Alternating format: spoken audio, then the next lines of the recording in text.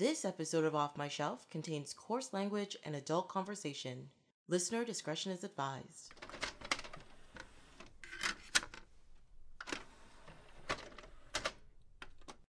Hello, my name is Tracy James and welcome to Off My Shelf, a podcast about movies that are, well, off my shelf, where we go through my DVDs and talk about the movies in my collection. In this episode, Bennett Young is here to talk about the vigilante Blackula in Blade and Blade 2.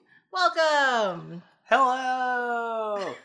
Thank you for being here. Thank you for having me. Yes, as we sip our red-colored beverages to simulate, our intake of blood that is necessary for our existence. Yes, I've got this watermelon grapefruit Rev beverage here. I'm noticing that it has guarana and ginseng, just like stuff that's in energy drinks, I think. Yeah. So, but isn't that why it's called Rev? It's supposed to be like an alcoholic yeah, get energy you drink? revved up, right? Yeah. Vodka. But yeah, no, it's like I'm hoping that it has the same effect of like the blood when you're digging right into a nice juicy neck. It's not only that your thirst is being quenched, but it's that you're getting right. Yeah. revved Just up, don't be right? as messy of a drinker as vampires are. It's always all over their face and it's on their shirt. That's true. You're just like, dude, you must spend so much money on clothes because you can't get those stains out. Mm-hmm. You can't tell me what to do with my own body, but I will try not to get it all over your apartment. Okay, thank you very much. I thank you very much for this. While I, on the other hand, am drinking some sort of very cheap pre-made sangria that is, I'm going to say not very tasty, but it does the trick and I'm going to continue absorbing it. I will say it looks more like blood than this. This is like a bright red, sort of like a fruit punch or like a melted Freezy at your kid's soccer game, and that's more of like a nice dark, maroon. Is maroon a dark color? Maroon's a dark color, right? Yeah, absolutely. All right. Like if you told me that was like a $200 bottle of like Burgundy, Sauvignon, French wine, then I would probably believe you. Yeah, until you taste it and you're just like, why is this bubbly? This is weird. Yes. I can taste the sulfites. Mm-hmm. Well, I don't know. I was going to say something and then it just fell out of my brain. So I'm just going to skip it. It's That's the way it works. That's why this isn't live radio. No. Oh, I would fail so miserably. People are like, what is she talking about? I don't know. Lots of stuttering. I have to go through and edit that out to make myself sound smart. Mm-hmm. Is it working? I think so. Yeah? I mean, this is pre-edited, but you seem pretty smart to me right now. Yes! Fake it till you make it, I tell you. It's working. Well, you know what else was working in 1998? The film industry? Film industry? In general, like linear media, like a monoculture where people actually knew about the same things at the same time, even if they weren't like previously in that niche? I'm going to say yes. I'm going to nod and smile and agree with you. Yeah. Yes, totally. That is true. Things like YouTube and crazy social media and people finding out about things and memes and viral campaigns and stuff didn't exist. But we had Blade, or technically, I think it's second black superhero movie. Oh, wow. What was the first? Actually, Spawn came out in 1997. Oh. But wait, what company does Spawn? Ooh, it's not Marvel.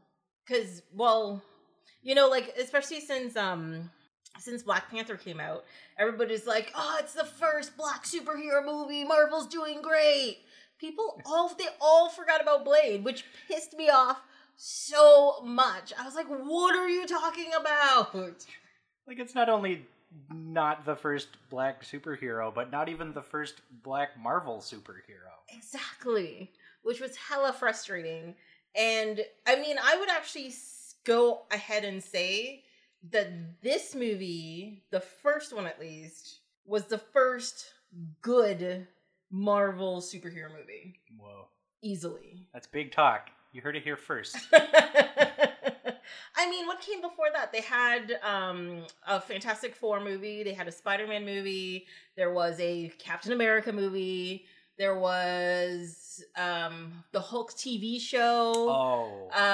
There was also... Wait, Thor was in something. I don't think it was a Thor movie, but he was in... that character was in something. I don't remember what it is.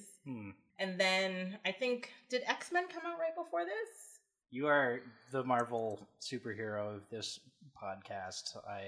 No, X-Men came out in 2000. So okay, yeah. So like there was like this was the first like good one. All of those movies that I listed, I know people are just like, "Oh, Captain America is a great movie." I'm like, no. You didn't see the Captain America movie from like 1984. It was horrible. See, now I gotta look up what year that actually was. Mm-hmm. Apparently, I don't know how to spell Captain. Sorry, 1990. It was all the way in 1990. I forgive you. Is that a 3.3 on IMDb, I spy? Oh, yes, it is. Very good. It also included Red Skull, and he had this motorcycle with this motorcycle helmet that was like this extra thing with wings on it. It was very difficult to watch. Nice. It was very difficult to watch. I mean, this presages Diddy Kong Racing by a little bit, but I'm pretty sure there's... Why do I associate wings on a helmet with Diddy Kong Racing? Can you help me out here? Doesn't he have wings? I'm pretty sure there's helmets. I'm pretty sure they're better advocates for safety in Diddy Kong Racing than they are in Mario Kart. Like, I'm a recognizable character. I'm Mario. I have to wear my hat all the time because I don't know. Maybe it is a hat or a helmet. Well, Diddy Kong is wearing a baseball hat, which is backwards. Mm-hmm. But there's other like non Donkey Kong characters in it, I think. Yeah, like Peach is in it. Well, technically she is Donkey Kong though. I don't know, this girl gorilla thing. I don't know. Yeah, we obviously have different areas of interest because you're all Diddy Kong and I'm all like really bad superhero movies from the early 90s. Well, yeah, like I mean, when I'm watching movies, I'm definitely viewing them through like a bad lens as opposed to is this a good movie lens. I kind of gave up on that during the middle of my film degree. Sorry. What do you mean, like, bad lens, or is this a good movie lens? What does that mean? Like, I did a film degree in university, and it's just too much stress. It's too much work to decide whether something is actually good or not, whether it's like copying something else, or whether it's being original, whatever. Like, it's a lot easier and a lot more fun to just watch a movie and be like, oh, that fucking sucks. Oh, like I can see the wires. Oh, like that's absurd. That's just dumping a bunch of corn syrup and red food dye all over a wall. Yeah. And like, so wait, are you talking about The Shining? Is that what's happening right now? I'm talking about Blade. I only know how to talk about Blade today. So, you know, we might be getting a little ahead of ourselves here, but I'm definitely going to be reading this movie through how ridiculous is this movie, making fun of it type of lens. I totally agree that it's like night and day between the 70s Hulk and, you know, 1998 Blade. But it still has its kind of like classic shitty like movie moments. Oh, for sure, you know? For sure. One thing that I realized watching this first Blade movie is that I apparently remembered all of it, and I probably haven't watched this movie in maybe just under 10 years. I have not watched this movie at all. And it started and I was just like, oh yeah. Oh, that's gonna happen now. Oh, there's that thing. Oh, there's her. Oh, there's this. I was like, oh, I remember this movie from beginning to end. And I was shocked. And I must admit, I was kind of okay with it. I enjoyed watching this blood-filled claptrap of nonsense that was actually not horrible until the gigantic CG blood in the last couple of scenes. Which, like, I don't know why that's the thing that was just like, no, now I can't do this, but that was it. That's the thing that threw me off. It's definitely like a big budget, low budget action movie. Yeah, I mean, I think it's a product of its time. Yeah. Is what it is, you know? I mean, superhero movies at the time were occupying such a different niche than they are in 2019, right? I mean, like, you didn't expect, you know, the new random Marvel character that they're putting on screen for the first time to be like the big summer hit necessarily. Well, I mean, even though it did pretty well. Yes, it did do pretty well. Well, because even like now, like when they did the first Guardians of the Galaxy movie, the Guardians of the Galaxy is an obscure title that nobody knew about until these movies came out, right? Well, not nobody. Of course, there's always going to be a group of people who know about something. That's why it exists. Fine. But it was super, super obscure. And, like, when I first heard about this, I'm like, what the shit are the Guardians of the Galaxy? Like, who the hell are these people? I had no idea. But I was just like, you know what? Marvel has done all of these movies so far that have been great. I'm going to go watch this. Yeah. Right? But the thing that turned around, like, superhero movies, first there was Batman, and which we extensively talked about on previous episodes. But then, of course, that got lost because it turned to crap. Right. And then nobody wanted to make superhero movies. And then, what was it? Sony was like, you know what? We'll buy Spider-Man. You know, Marvel, you're going under. We'll buy Spider-Man. They're like, do you want anything else? And they're like, fuck no. Leave me alone. We'll just take Spider-Man. Yeah, whatever. Then they wrote that into the ground. And then Marvel was just like, well, we got to make something. And then they did. And it was amazing. So now superheroes are viable, money-making things, which is fantastic. How totally dead of a self-inflicted gunshot was that, like, Sony executive who decided, like, nah, no one's gonna watch a movie about Iron Man. Well, no one knows who Thor is. Comic books aren't anything. Who cares? Well, I mean, tell you the truth, I think if they did sell, like, Sony did buy it and Sony tried to make those movies, they would never be in the situation they are right now. No way. They would do exactly what they did to poor Tobey Maguire's Spider-Man. I don't care what anybody says. Tobey Maguire was a good Spider-Man, except emo Spider-Man. Tobey Maguire was a great Spider-Man. Had the best moves. He did. Best dance moves. He's a fan of pizza. We have that in common. You have that in common with a lot of people. But yeah, like I think they would have made like 2 movies, driven it into the ground, and it would have been done. Yeah. Are we? I guess we're so much the better for it. I think so. Yeah. I mean, I think Marvel went out of their way to make, like, quality films. Like, they weren't just like... Well, I think that's the difference between somebody who's out to make money and somebody who really loves the property, but also want to make money. You know? They're gonna know the key aspects of the characters. They're gonna know what's gonna appeal to their readers as well as bring new people in. They know how to put together an origin story because of that. Yeah.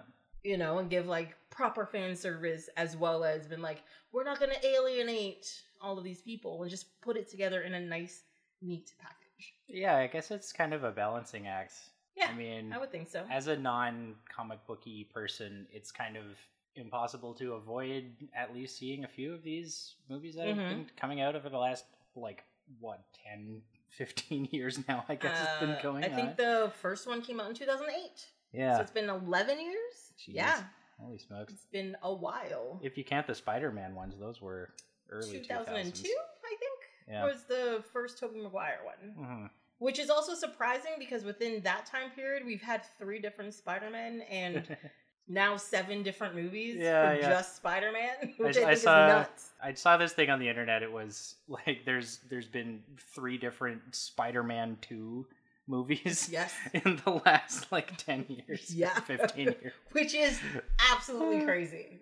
Absolutely crazy. There's only one Spider-Man 2 in my book. Yeah, we stand our queen. Spider-Man 2 starring Tobey Maguire. So good. Like I don't understand why people hate on him. He did such a good job. Like, come on, guys. It will never be pizza time again. No, it will not. No. And it's so sad because of it. So, but before Spider-Man, there was a Blackula who hunted other vampires in revenge for them killing his pregnant mother so he could be born. That's fair. Honestly, that's a pretty fucked up thing to do. I think so. Like, this is where the parallels between Harry Potter and Blade start, right? Okay. It's like the boy who lived. Right? That's pretty much what he is. His mother was killed. He was left with this mark of the enemy that made him more powerful than the enemy and made him the chosen one to track down the enemy. Yeah. And this is, like, Harry Potter 1 has already been released. The book, not the movie. When this movie comes out. Mm-hmm. So I gotta wonder, like, is Chris Columbus sitting there, reading a bunch of, spec scripts, and he comes across this, like, Harry Potter treatment, and he's like, hey, wait a minute. That movie Blade did so well, and this is just Blade. Without the blood? Without the blood. Without the Blade blood. Yeah. This is just Blade, but, like, white teenagers. I mean, I am not a Potterhead.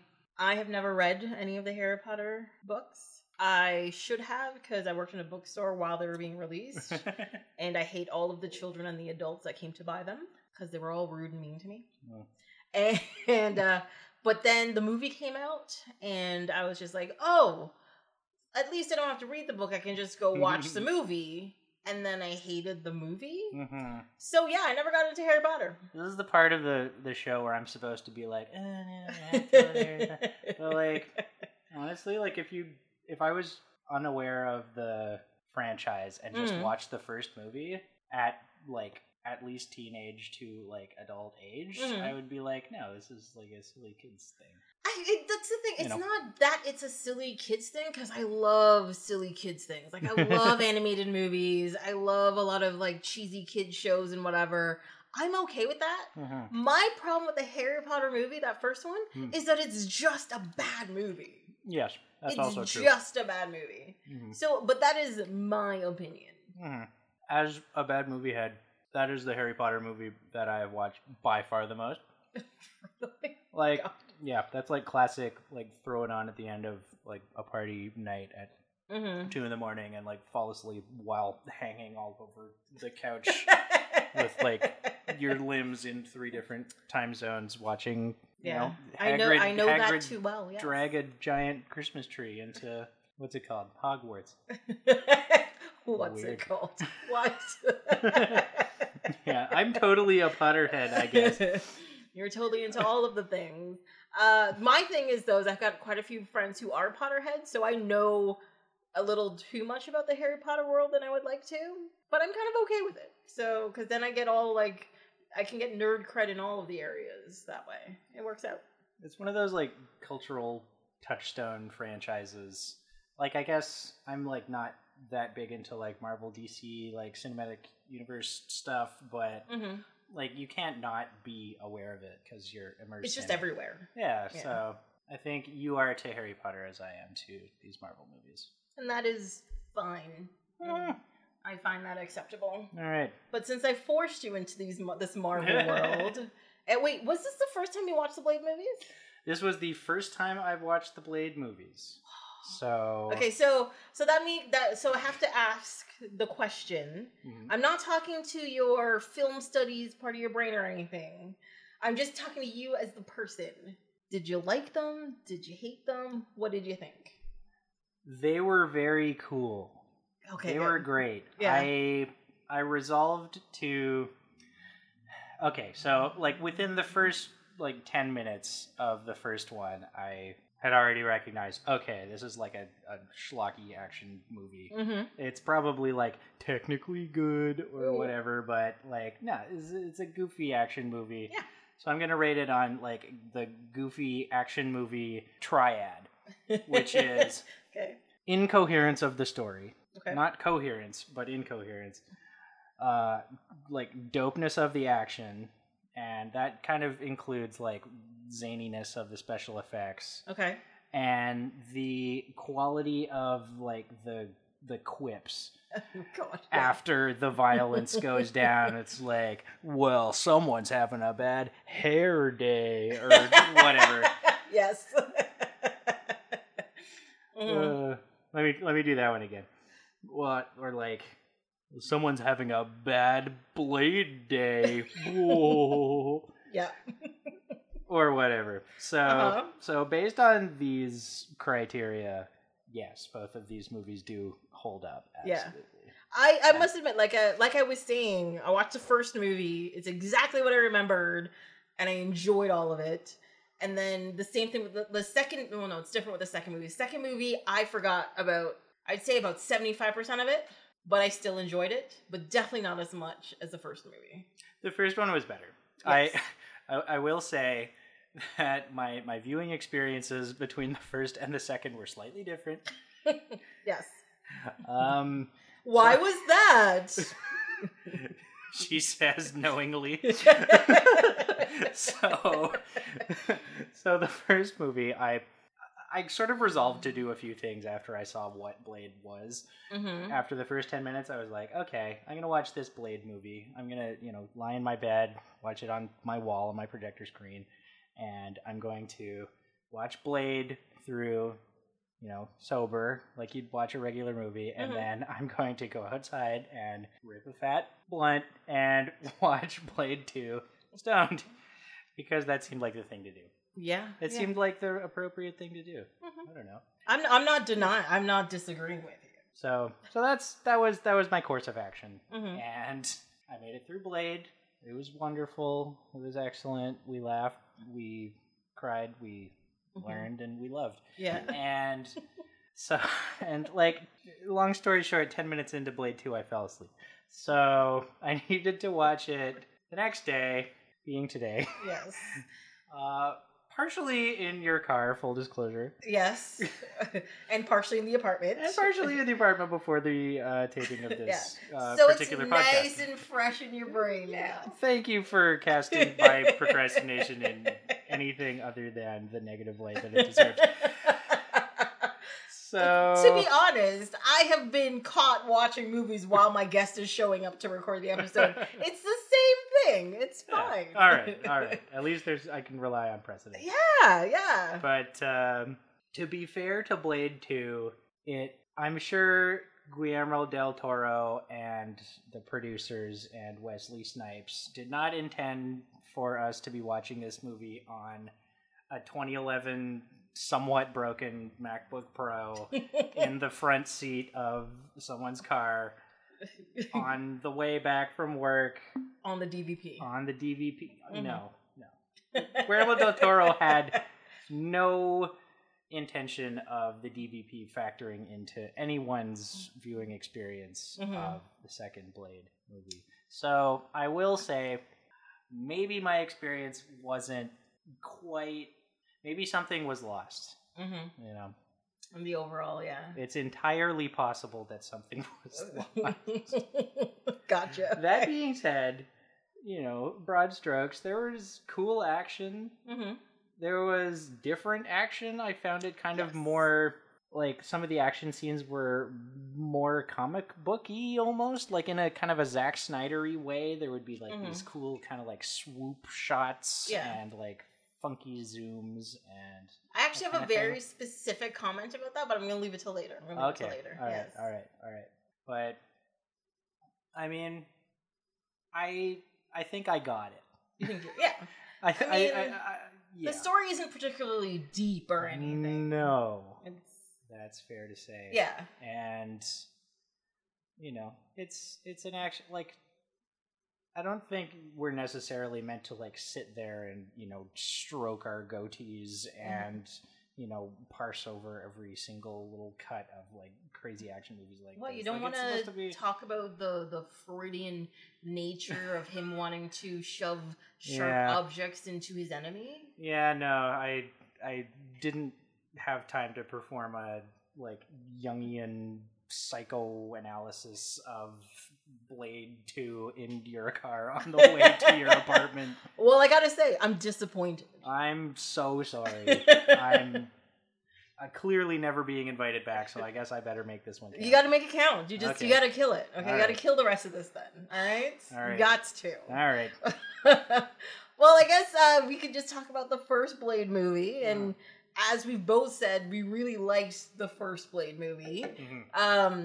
It came out in 1998, and that was just after Spawn, just before X-Men, and in between, and way before the official, like, comic book movie takeover. And it kind of, I would say it kind of started that whole comic book engine going, because Spawn was horrible. And then a couple of years later, X-Men came out, and the first one wasn't that bad. So then they kept making more, and which led to more stuff. So I'm gonna give props to Blade on that. There you go. So like, who's watching Blade in 1998 then? Like, I mean, I know I was. I saw this in the theater, and I remember loving it. I think when I saw it in the theater. And it was one of those, like now, when people saw Black Panther and they were just like, oh my god, people like us are on screen. It was, like, Wesley Snipes was making his career, he like Passenger 57, and he did, Demolition Man, and all that kind of stuff. But it was one of those, like, what? Superhero? And he's black? And he's in a movie? What? But of course, it wasn't this kind of huge movement happening, right? And also it was just a bunch of nerds really seeing this, because the quote-unquote regular people weren't into this kind of thing. And a lot of people who were into horror saw it. I know that. Yeah. And they were disappointed because it wasn't scary. It's not meant to be. I mean, there's gross parts in it, but there's no, like, jump scares. There's no, like, I think there's one jump scare, like when Dr. I think her name is Dr. Jensen, when she and, like, her male nurse, like, ex-boyfriend person, like, they're dissecting this vampire, and, like, it seems like it's going to be this kind of, like, stereotypical, like, ooh, setting up their romance, and, like, they're probably going to get together at the end of the movie. Oh, cute. And then the vampire just, like, totally murks the guy. Yes. And she gets bitten, and that's why she's invested in Blade's world. Yeah. But, like, that was spooky. Like, that... Yeah. I kind of... I don't know. That was a jump scare for me. And I guess the scene at the end where they are brought back together, where he's kind of like this zombified vampire, and, like, they throw her into that pit or whatever, and he comes out of the shadows and is, like, trying to, like, eat her. Yeah. I guess those two parts are kind of scary. Yeah. But a lot of it was more... It was either just, like, pure violence, or it was just kind of gross. A lot of it. Yeah. There was, like... I don't even know if it counts as body horror when it's often not even really, like, a human body that the horror is taking place on. Yeah. And, like, you don't really see them, like, taking chunks out of humans or anything like that. There's, like, blood spurting everywhere, and, vampires getting burned alive, and, like, they kind of, like, burn, but then they kind of disappear, too. They dissipate into like, ashes? What's with that? I don't know, actually. Like, I understand, for example, like that one part with the vampire and they're, like, outside in the sunrise. I understand him burning up there. That was right? cool. But if you're just, stabbing one, why is he bursting into flame and disappearing into ashes? Yeah, that seemed kind of odd to me. Like, it kind of seemed like he was turning into mana or, like, coins or something like that. Like, that when Blade is going, like, sicko mode on vampires, it... like really reminds me of those like 80s-y 90s-y like arcade games where you have like the big plastic turquoise gun that has every kid in the world's boogers on it, and you're just like zapping zombies all over the place. Like, and that's literally what he does. Like, he's just in there just killing everything in sight. I must admit though, like that opening scene with at the rave when the Blood Rave song comes on. Yes. I fucking love that song. That was dope. It's just so good. And this is where that song got famous from this movie. Yeah. And it was just, I remember the first time I heard it in a club though, I got really nervous. And then I was okay with it. After that, it was just fine. Did you put on your sunglasses and like stand motionless? I did a lot of like looking over my shoulder just in case, like, oh my God, are you sure?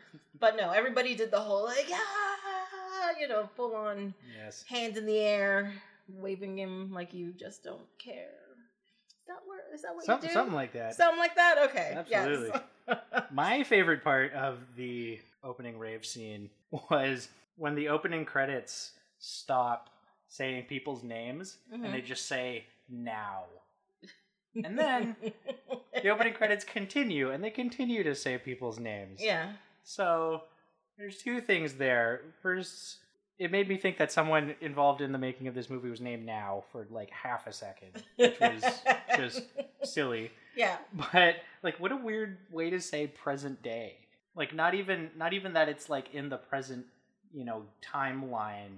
But no, it's happening right now. No, now. Yeah. You're sitting down. This is what's going on. You're lying in bed, thinking about ordering pizza, watching some movie from 20 years ago, and you could be at a cool vampire rave where you're going to get eaten or some shit, turned into some superhero, fight Wesley Snipes, just meet Wesley Snipes. Yeah.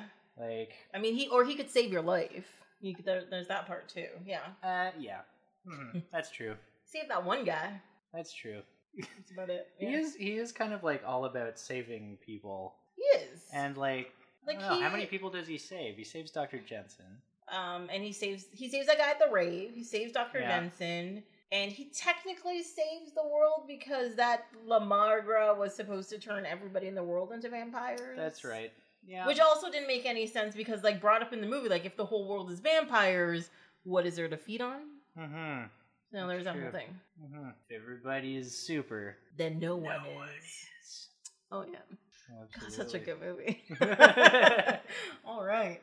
And one other thing about that blood rave scene that frustrated me actually through this movie and the second movie is that vampire women seem to wear a surprising amount of white, and then they get covered in blood regularly. And I'm like, that just seems like bad fashion choices.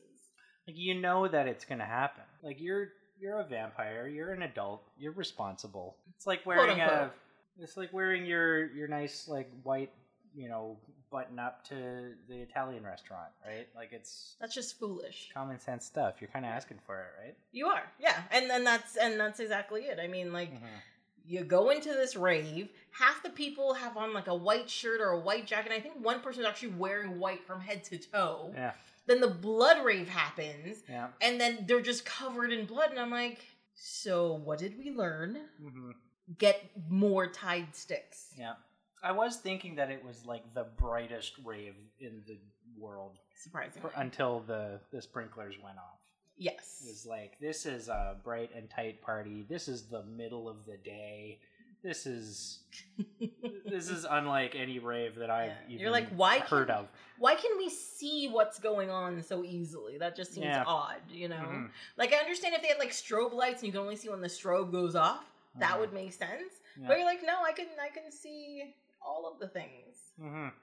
It's very odd. My other favorite thing about the rave scene is the fact that written on the wall of the club is like, it's like written in blood is the word blood.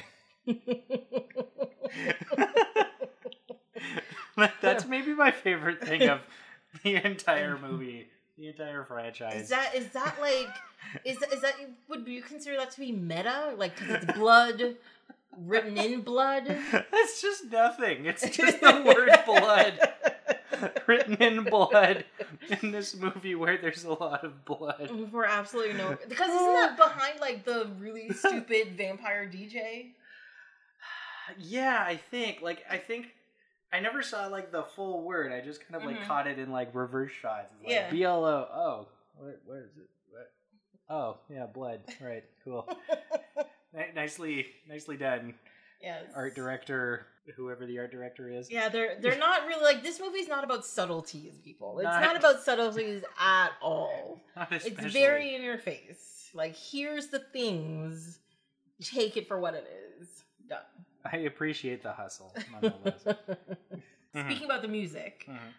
So one thing I didn't understand, like, it's not that I didn't understand, I guess it's just like a 90s, early 2000s thing, I don't know.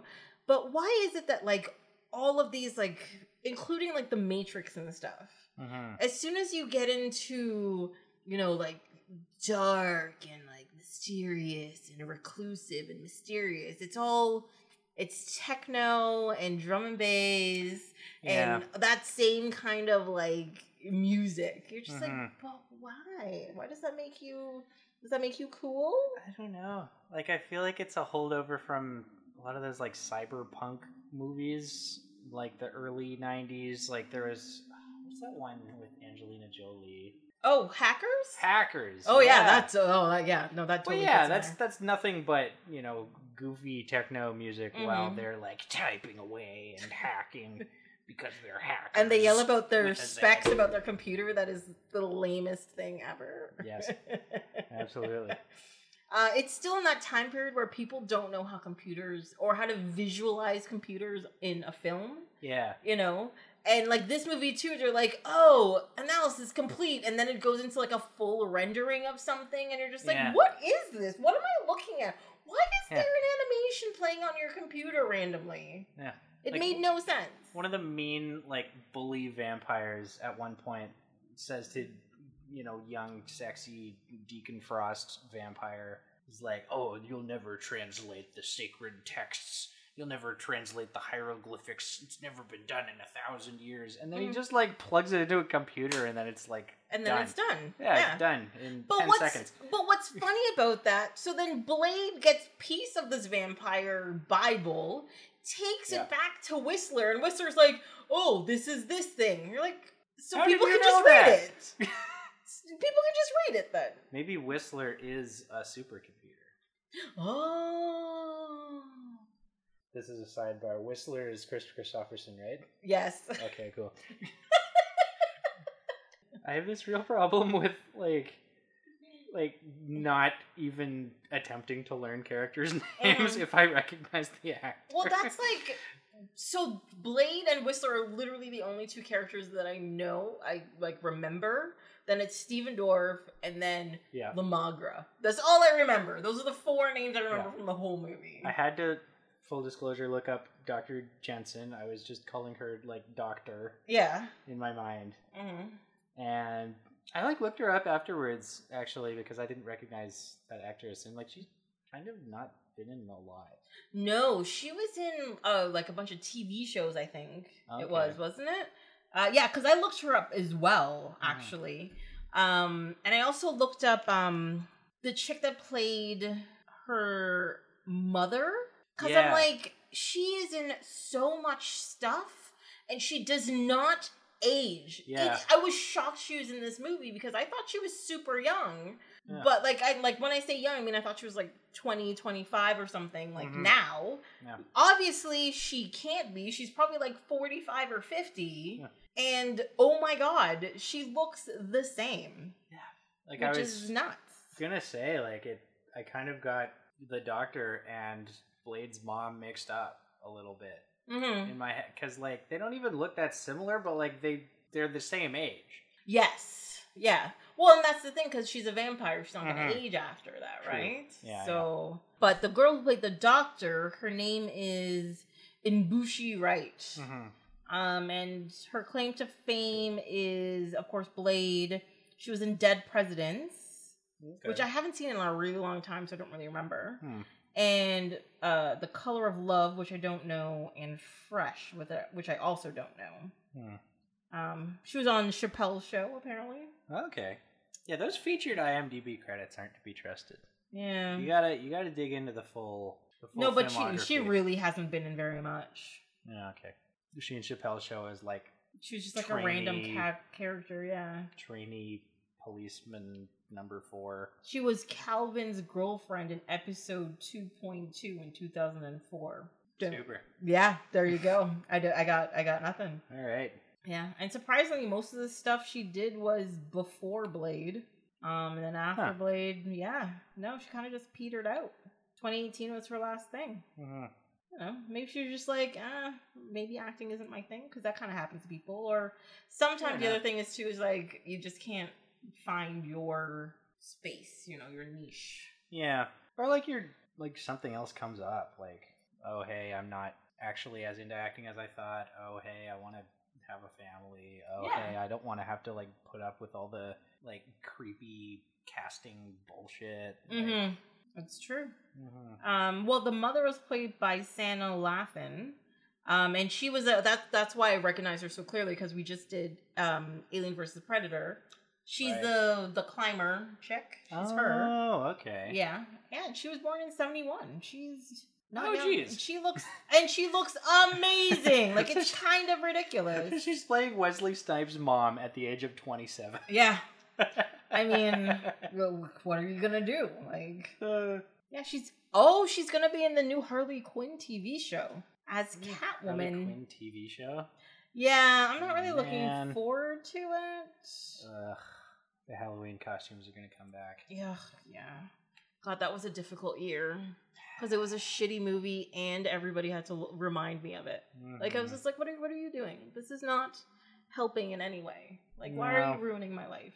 Not because there's a new thing. We don't all have to do it. Exactly. Actually, that year, one of my favorite things, I went to Fan Expo, and there was like, you could throw a rock and hit a Joker or a Harley Quinn somewhere. Yeah. And then somebody showed up as the sorceress from He-Man. And I was like, what the fuck? You're the greatest person I've ever met in my life. Because nobody does the sorceress from He-Man. And it was beautiful. And she did such a beautiful job at it. It was just amazing. And you have no idea what I'm talking about. Not especially. I've heard of He-Man.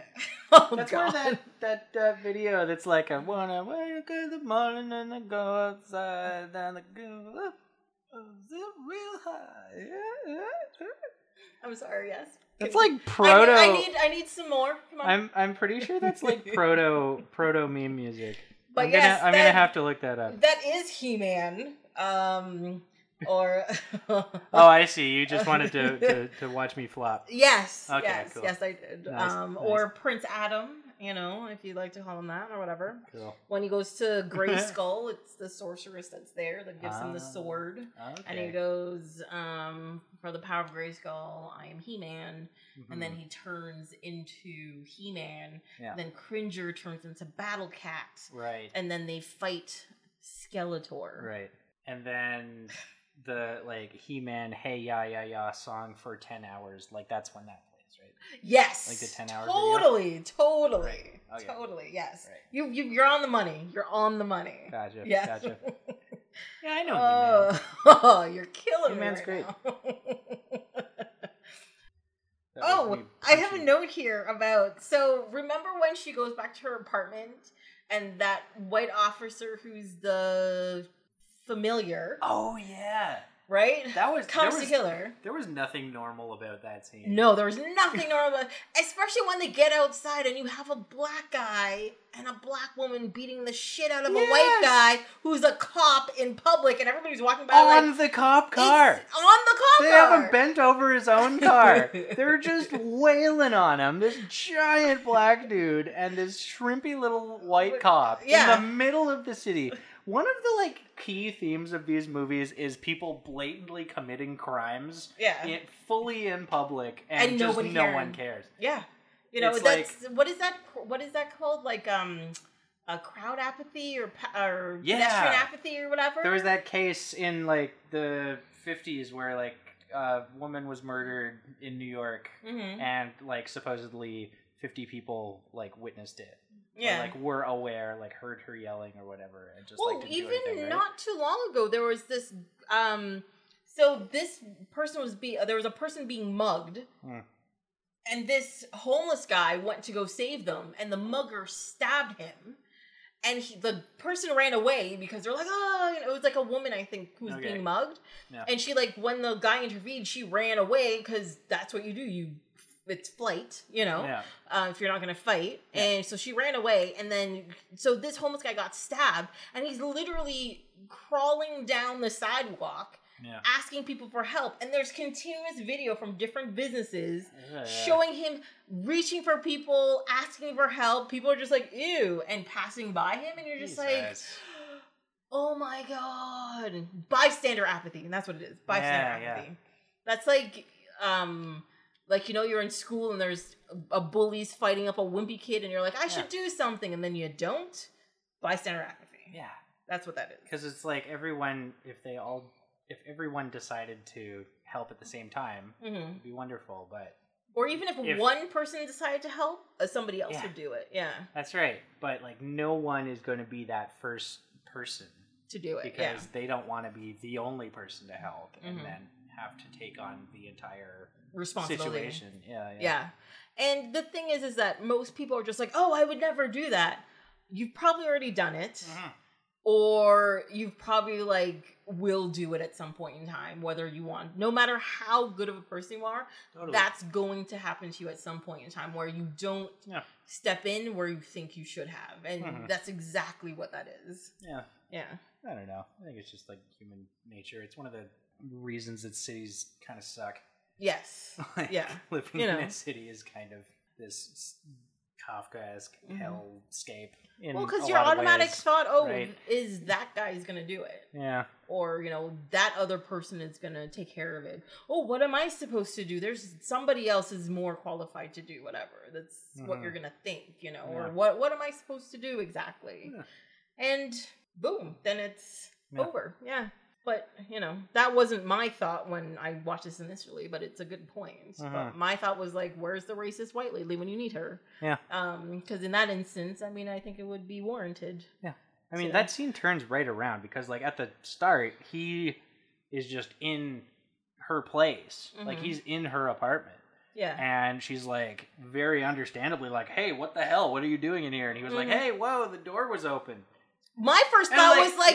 You're running for your life and you left your door open? I would automatically open door, close door, lock door. That's how that works. That's true. That's a very fair point. Mm-hmm. Also, I'm pretty sure cops don't just get to walk into your place if the door is open. Well, technically there is if there is what? Oh, shit. If they're really suspected of a crime or something. Yeah, it's something. Open. It's something to do with that. If there's it's imminent danger, or if they're suspecting something bad is happening or whatever. Okay. They're technically allowed to go in.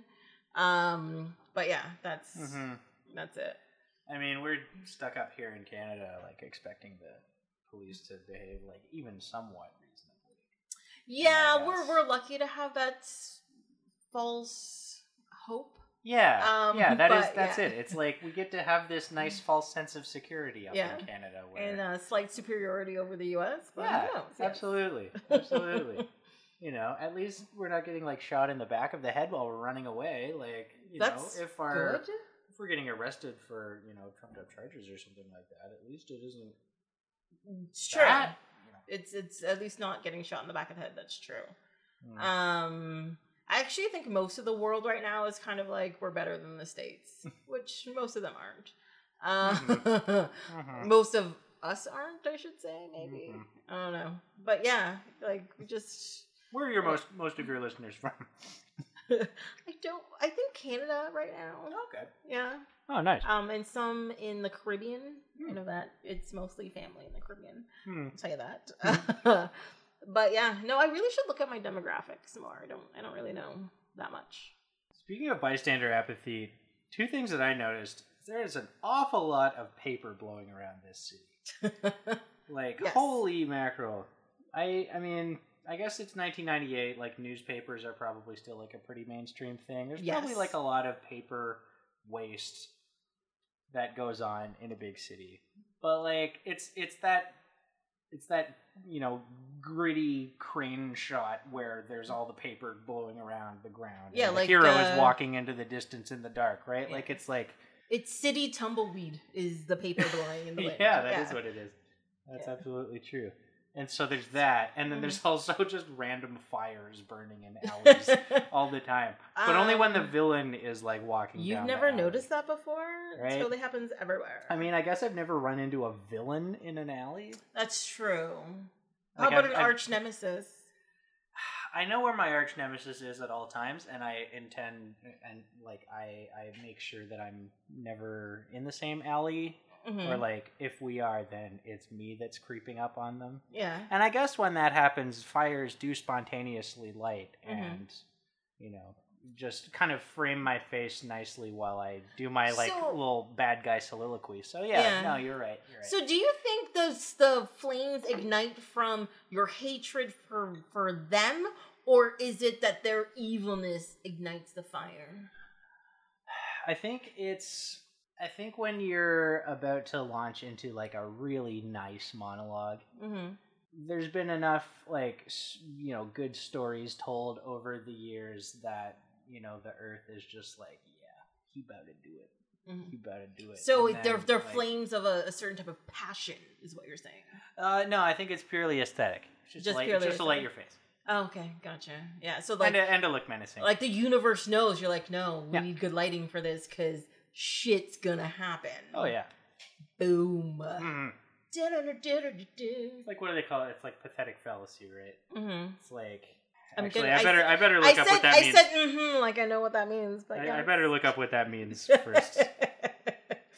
But yeah, sorry, pathetic fallacy. Yeah, so that's like it's like the environment reacting to like the emotion of the situation. That's going on, right? So it's like if I'm about to say something like really, really cool. Yeah, and lightning strikes. That's right. The fires spring up, and I'm like, well.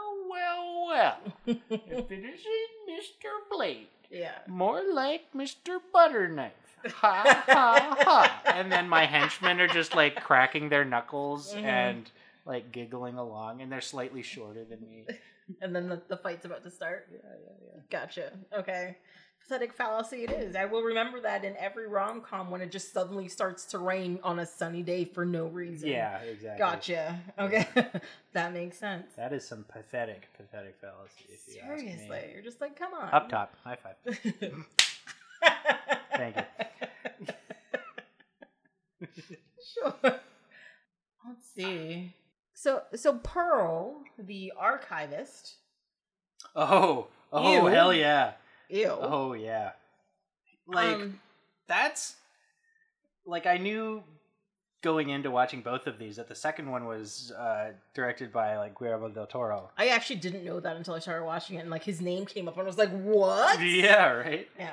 But like I expected the coolest creature creepy crawly thing to be in the one that he directed. But no, it was Pearl. It was in the first one.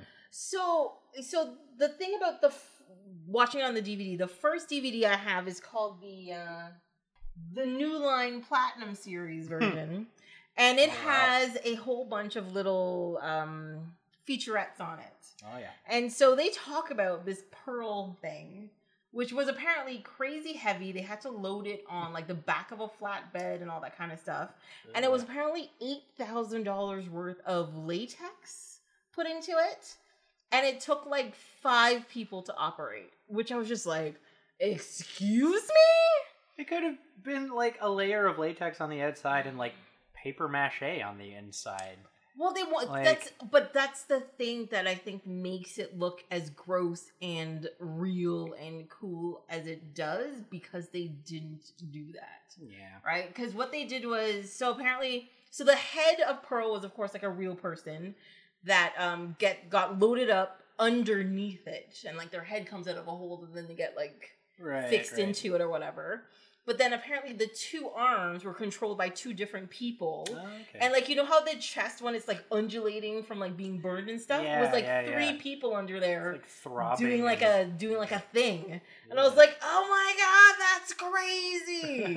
And it was probably one of the most expensive things they did in the movie was for like those 2 scenes. Well, it was effective. Like, it was really very effective. That makes me think of like the Swedish Chef on the Muppets. No, he's the only Muppet with hands. And it's like, someone's controlling the hands and then someone else is controlling the head. No, isn't it like one person's controlling the head and one hand and another person's controlling the other hand? Isn't that what it is? Oh, geez, maybe. I don't know. He's a little too dexterous for that. Like, I would think that like because he's doing things with both of his hands, it would be pretty impressive if it was 2 different sets of hands. Or no, see, I think I'm thinking of like Kermit and stuff. Yeah. Because them being like the Muppets, it's like one person is his face and one hand, and the other person is a different hand. So maybe that's what I'm thinking. That's right. I think that's right. I mean, I think it's all kind of crazy. I don't know. I would actually think I would never want to see any of that filmed because it would ruin some of the magic for me. Yeah. Yeah, you see like behind the scenes shots of, Jim Henson Frank Oz and all those people like reaching up and there's like a screen down here that they're looking at. And, and like the camera is like a solid 6-7 feet in the air because that's where the actual set is because it's like people standing up and it's I don't know. Seems less cool when you see it that way. It's like learning how to do magic. You're like, no, the illusion is the fun part. When you learn what's behind it, you're just like, meh. All right, that's lame, guys. I just want to believe that Kermit is like his own, living entity that just happens to have wires coming off of both hands. It happens to the best of us sometimes. Wires just come out. You can't control it. You see his whole body when he's playing the banjo in the Rainbow Connection. It's true. It's true. Explain that, atheists. He's real, I tell you. Checkmate, liberals. You fools. But don't you understand? A pig and a frog can have love. God. Oh. Yeah, I'm not taking it back. It's true. I'm sorry, that was unnecessarily crude. That's like, what is it? What's long and green and smells like Miss Piggy? Oh, God. Kermit the Frog's finger? Okay. You're welcome. Really telegraphed that one. Yeah, I'm sorry. I should retell that joke at some like random part somewhere. Just like, 1 second, here's the joke, and then you'll find it funny. Because Anyways. Oh man, I'm good. All I thought about, what's that guy's name? Sorry, which one? The big fat dude. Pearl. Yeah. So all I thought when I saw Pearl for the first time. It was like, I'll wash myself with a rag on a stick. Ooh. Oh my God, I didn't, but yeah, okay, yes, that makes perfect sense. My goodness. And then the reporters cheer. It's like the best character on The Simpsons is Crowds. Because they'll just like say yay and applaud at or what about the children? Worst moments. Yeah, exactly. That's also like It's just so delightful when there's like a round of applause at someone washing themselves with a rag on a stick. I mean, technically our society does that. We watch shows like 600 Pound, My 600 Pound Life, and all that kind of thing, and it's just ugh. There was this one British show. What was it called? So one thing I hated and liked about it is that what they did was they switched some person who's extremely skinny and some person who's extremely fat, who both have extremely bad diets, right? And what they do is they switch each other's diets. Okay. So the fat person eats what the skinny person eats, and the skinny person eats what the fat person eats. Yeah. So, like, they'd have things like, I remember one episode where a guy would eat, he was technically getting his calories because he'd eat, a chocolate bar a meal, pretty much, and then drink wine for dinner. That's pretty much what his day was. Wow. And then the fat guy was, like, for breakfast, it was, like, a rash of bacon, like 12 eggs, and a loaf of bread, and blah, blah, blah. And they'd give it to, like, the big guy, and, like, the skinny guy, and he'd be like, eat this. And he'd take, like, one bite, and he's like, I'm full. He's like, no. You have to eat this. And the fat guy would eat, like, the chocolate bar, and it's just like, is that it? They're like, yeah, that's all you eat for the next, like, 8 hours. And he'd be like, what the fuck? You're on television. We get to torture you however we desire. Yeah. And actually the thing I liked about it was the fact that they showed that you can be skinny and have a really bad diet and be sick and horrible and unwell, as well as being on the other spectrum where people are like, of course this person is sick and unwell because they're super obese. Yeah. I'm like, no, there's other people hiding it as well, right? And then, of course, the whole show is about getting healthy and how to improve your diet and what you should really eat and blah, blah, blah. Only the third act was about that. The first two acts are about making fun of people whose bodies are different. Yeah, and kind of torturing them. Yeah. Yeah. Because they deserve it. Because they're bad. Just like... They're bad people. They're bad people. The funniest thing was always... It wasn't even the skinny person looking at what the fat person ate. It was always the fat person just eating this tiny amount of food. Yeah. The skinny person was just like, what else is there to eat? I'm like, no, that's it. Nope, that's all you're getting. That's it. And you're just like, oh. That's like, also, similarly unhealthy, like radically changing your diet. Like you're making fun of people who have unhealthy diets. Yes. And, to make them better, you're giving them an unhealthy diet of radical overnight change. Yeah. Like that's not right. And the other thing is especially with the bigger person, they always had a person who was an enabler because they were usually too big to walk anywhere, get out of bed or whatever. So there was somebody who's always bringing them all of this food. And it was all about like, no, you're killing them. I know you love them, whatever, but you're killing them. This is what you're doing. This is how to make it better, blah, blah, blah, blah. And like, this is what you're doing. This is what I want you to do. Exactly. Yeah, yes. That Master of Disguise reference doesn't work as well on podcast form, I guess. No, that is very true. This is my segue into asking to be on the Master of Disguise episode. There's no Master of Disguise episode. I'm sorry. I mean, no. Tell you the truth, not sorry. Not sorry at all. I'm okay with that. Yeah. Yes. That's fair, I guess. Yeah, there are some lines I won't cross, and that's one of them. Understandable. Yeah. Mind you, you will judge me on some of the movies that I own. That is 100%. I doubt that very highly. What? There's like Cheech and Chong in there and stuff. Cheech and Chong are classics. Really? Get out of town. They invented stoner humor. They did. They made it. There's no Seth Rogen without Cheech and Chong. That is so true. And I do enjoy some of those Seth Rogen movies. I really do. It's kind of horrible. Okay, so then don't judge me on Cheech and Chong. I won't. Never. How about Pauly Shore is Dead? Oh, no, that's a good one. Yeah. Pauly Shore is good. Pauly Shore has the right attitude toward Hollywood. No, but Pauly Shore is... Have you seen Pauly Shore is Dead? It's him going around and talking to people about how he's dead, right? And like it's the joke is that no one knows who he is. No, the joke is that he's dead, and then people think he's dead. Yeah. They go to a bunch of celebrities, and they say all these good things about him, and then they find out he's alive, and they're just like, that guy's a fucking asshole. It's that kind of thing. So yeah, so there's that. You can judge me on that one. I don't know, what else can you judge me on? Jeez, yeah, I didn't rifle through the famous shelf.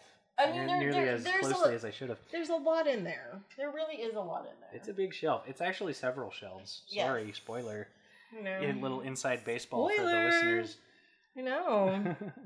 Things are coming up, I tell you. I will also say that you have your X-Files seasons sorted 2, 3, 1. Sorry, what? Nope, that's wrong. No, that's just not correct. No. The 4 looks like a 1 from here. Oh no. Oh, that's a 4. Okay. Trust me, if it was reversed, I'd probably have a conniption and get up and change it right now. This is quality content. This is making it into the podcast. Oh, totally. Yes.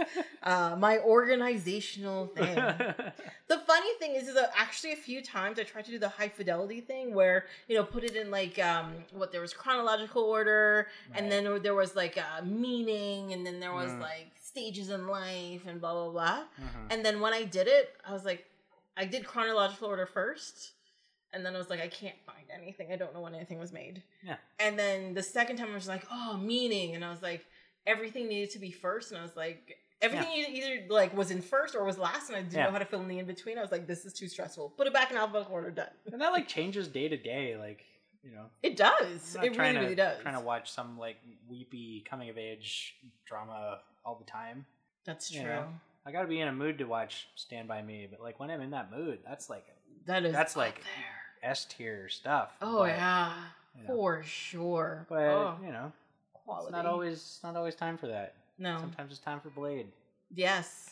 And sometimes it's time for George of the Jungle. No, I don't have George of the Jungle. I have Curious George. Sorry. Oh, okay. George. That's different. Love Curious George. Who's too sick? Quality soundtrack. It's quality. Yeah, it's Jack Johnson? Yeah. It's beautiful. Hell yeah.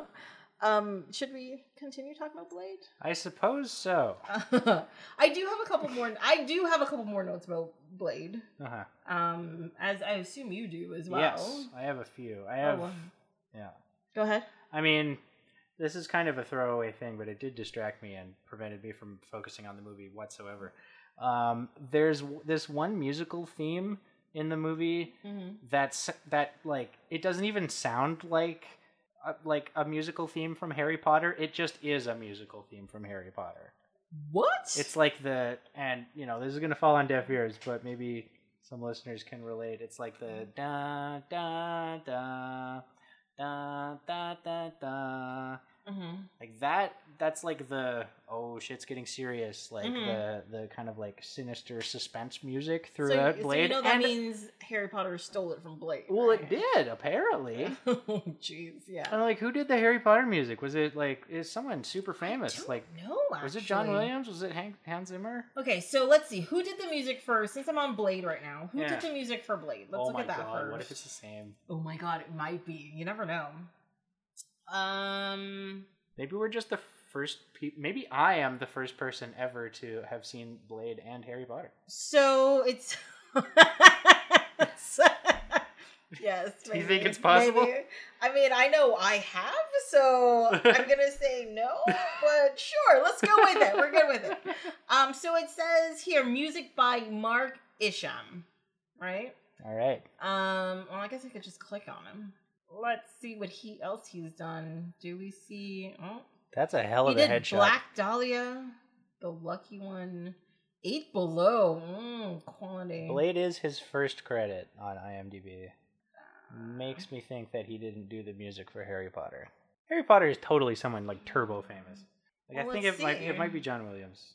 It's one of those, like a composer that people have heard of. And meaning that it's either Hans Zimmer or John Williams. I'm sorry, what is in the Sorcerer's Stone? Sure. Like I think they were all the same. That's a very upsetting ad you have on your IMDb right now. It's for something called Midsummer, and it's a woman's crying face. Yeah. I don't know what that is. I heard about that, actually. Jordan Peele said it was really good. It is John Williams that did the music for it, so...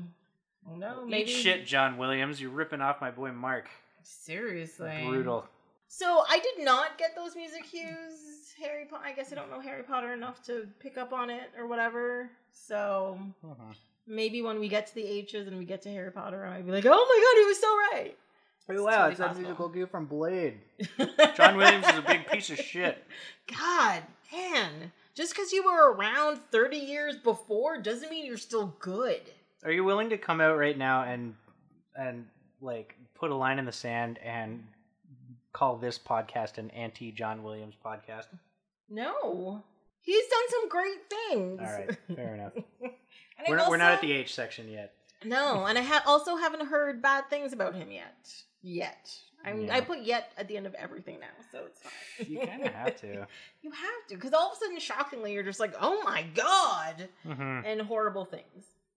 Oh, wow. That would be a big one, I think. Oh, yeah. Like, if John Williams got canceled. Yeah, because he has touched so many big films that are out there. Like, I know George Lucas tried his best to ruin Star Wars, but that would also help with the ruining of Star Wars. Absolutely. What else did you? Indiana Jones and... E.T. Didn't he do Superman as well, or was that somebody else? Maybe. Probably. I don't know. He did a bunch of stuff. That's the key to all of it. Like, Harry Potter, apparently. Yeah. That's also like, what's the guy who did the Simpsons theme and all of the... Danny Elfman. Oh, that would kill me. That would kill me. I love his stuff. I think he did the Rugrats theme song, too. He did. He also did Men in Black. He did all of the... Tim Burton movie, or most of the Tim Burton movies, I think. Because he didn't do Batman, the first Batman movie, because that was Prince. Right. And I think there's another one he didn't do as well. And I want to say he did Cat in the Hat. Think so?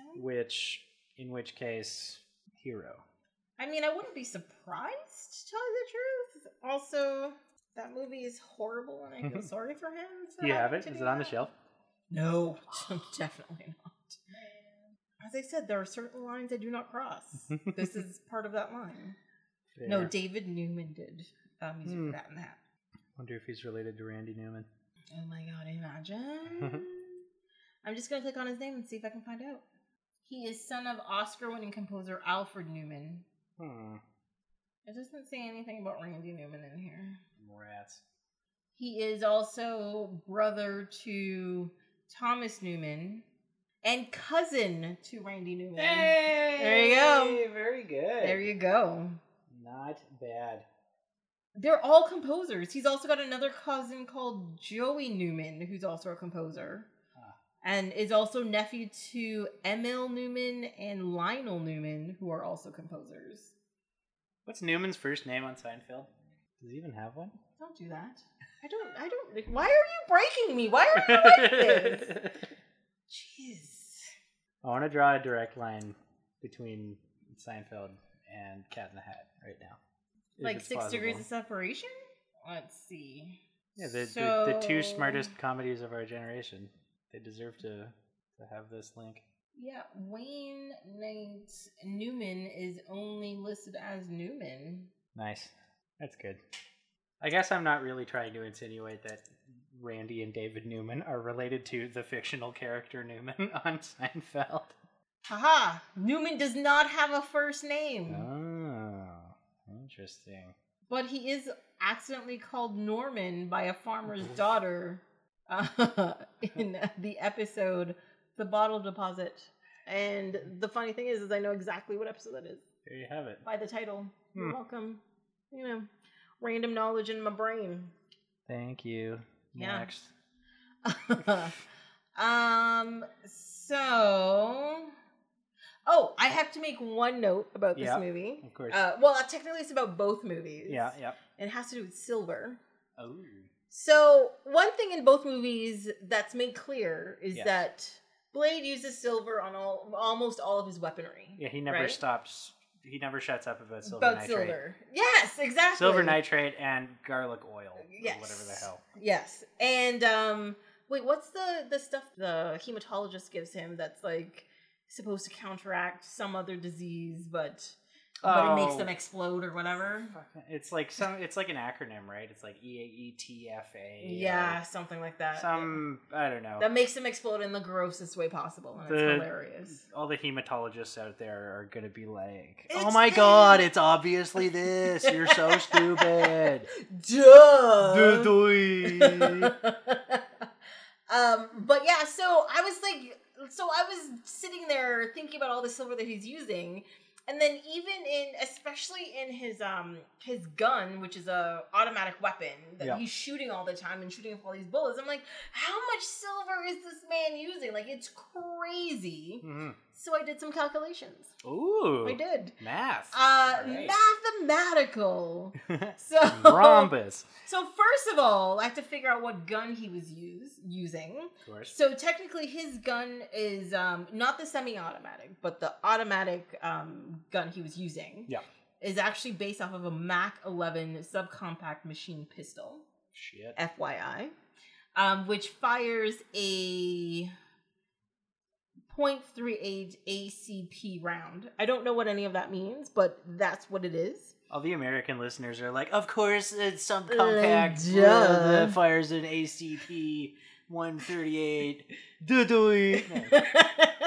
Sorry. And each one of those bullets weighs approximately 6 grams. And his gun, that gun, can fire up to 1,200 rounds a minute. 1,200. Oh my. That is a lot of bullets. Absolutely. So, and currently, did a little Googling. Mm-hmm. Currently, silver is priced at 49 cents a gram. Right? Okay. So that is $2.94 per round. Right. Therefore, he's expending $3,528 a minute to kill vampires. 2 things. First, Blade is that bitch, and he will spare no expense to blow these motherfuckers out of the realm that we're currently inhabiting. Yes. Second of all, what was the price of silver in 1998? Oh, that is... Okay, so now you're calling me out on my calculations. I'm sorry that we live in this call-out culture now, but I gotta do it. I'm sorry. Hashtag sorry, not sorry. Whatever. In 1998, It just says 1998, $5.54, and I don't understand if that's. It doesn't say a weight or anything. So I'm just like, just I don't. in 1998. $5.54. $5.54. Yeah, I don't. Okay. I don't know what that means. No, that clears it up. No, think about it this way: 1998. Oh, it's per ounce. Oh, that ruins everything. Okay, yeah, never mind. Hold on. Convert ounce. I'm just gonna do that just in case it's funny. Like think about it this way. So an ounce is 28 grams. 28.3 grams. Okay. Hold on. Okay. We're gonna do more calculating, people. All right. More calculating is happening. So that means, so it's 554 divided by 28.3. So that's 19. Well, we'll round it up to 20 cents per gram. Okay, so that's a little less than half. Right? It's a little less than half. So, but that's still, what number did I just say? That's still what, like $1,500 a minute? Something like 15, 16, $1,700 a minute. Jeez. Yeah, that's still a lot of money, and especially with inflation. And especially with like workers' wages not rising, workers' real purchasing power not rising with inflation. Mm-hmm. You know, Blade was probably more able to afford that at the time than he is now. But he's still expected to pay the exact same price for silver, the exact same price for rent, the exact same price for food. Yep. And he's still expected to kill all these vampires who are definitely like globalist elites who have never had to pay anything in their lives. It's ridiculous. This is why people in our society are oppressed. That's right. Okay? This is what this comes to. That's why the vampires will take over and no Blackula vigilante will be able to save us. FYI. I'm worried that this is turning into InfoWars. I don't want that to happen. I care too much about you to see you go down that road. Although I hear selling bunk dick pills is pretty lucrative business. Yes, it's apparently like a $600 million a year business or something. It's something ridiculous. Wow, what a perfect segue into an ad break. Why don't we listen to this lovely ad for dick pills? Dick pills, they make your dick big, I swear. Dick pills. And we're back. So yeah, I think we can move on to Blade 2 and discuss that. I guess so. But before we do, FYI, LL Cool J originally wanted to play Blade, by the way. I saw that. That's crazy. Dude, were there any other, like... And also, at the same time, they were trying to develop a Black Panther movie, and Wesley Snipes was originally supposed to play Black Panther. Oh, damn. Boom! Tidbits of information. Wakanda forever. Boom. Yes. So, there you go. We would have been living in Wakanda at this point. We would have been Wakandanites. Wakandians? Wakandian. I think Wakandian. We all would have been Wakandian in 2019. Yeah, and if I think Wesley we would have been Snipes okay with played it. Black Panther in 1998. And it would have been amazing. Is that fair to say? I think so. I thoroughly think so. Nice. I think we would have been better for it. What are you going to do? Yeah, I mean, you can't turn back time. Or can you? All right, Blade 2!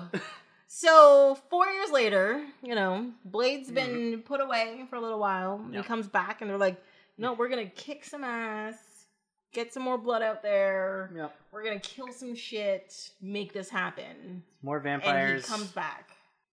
He really is an abject failure in the first movie. He doesn't kill all the vampires. The vampires are still a threat.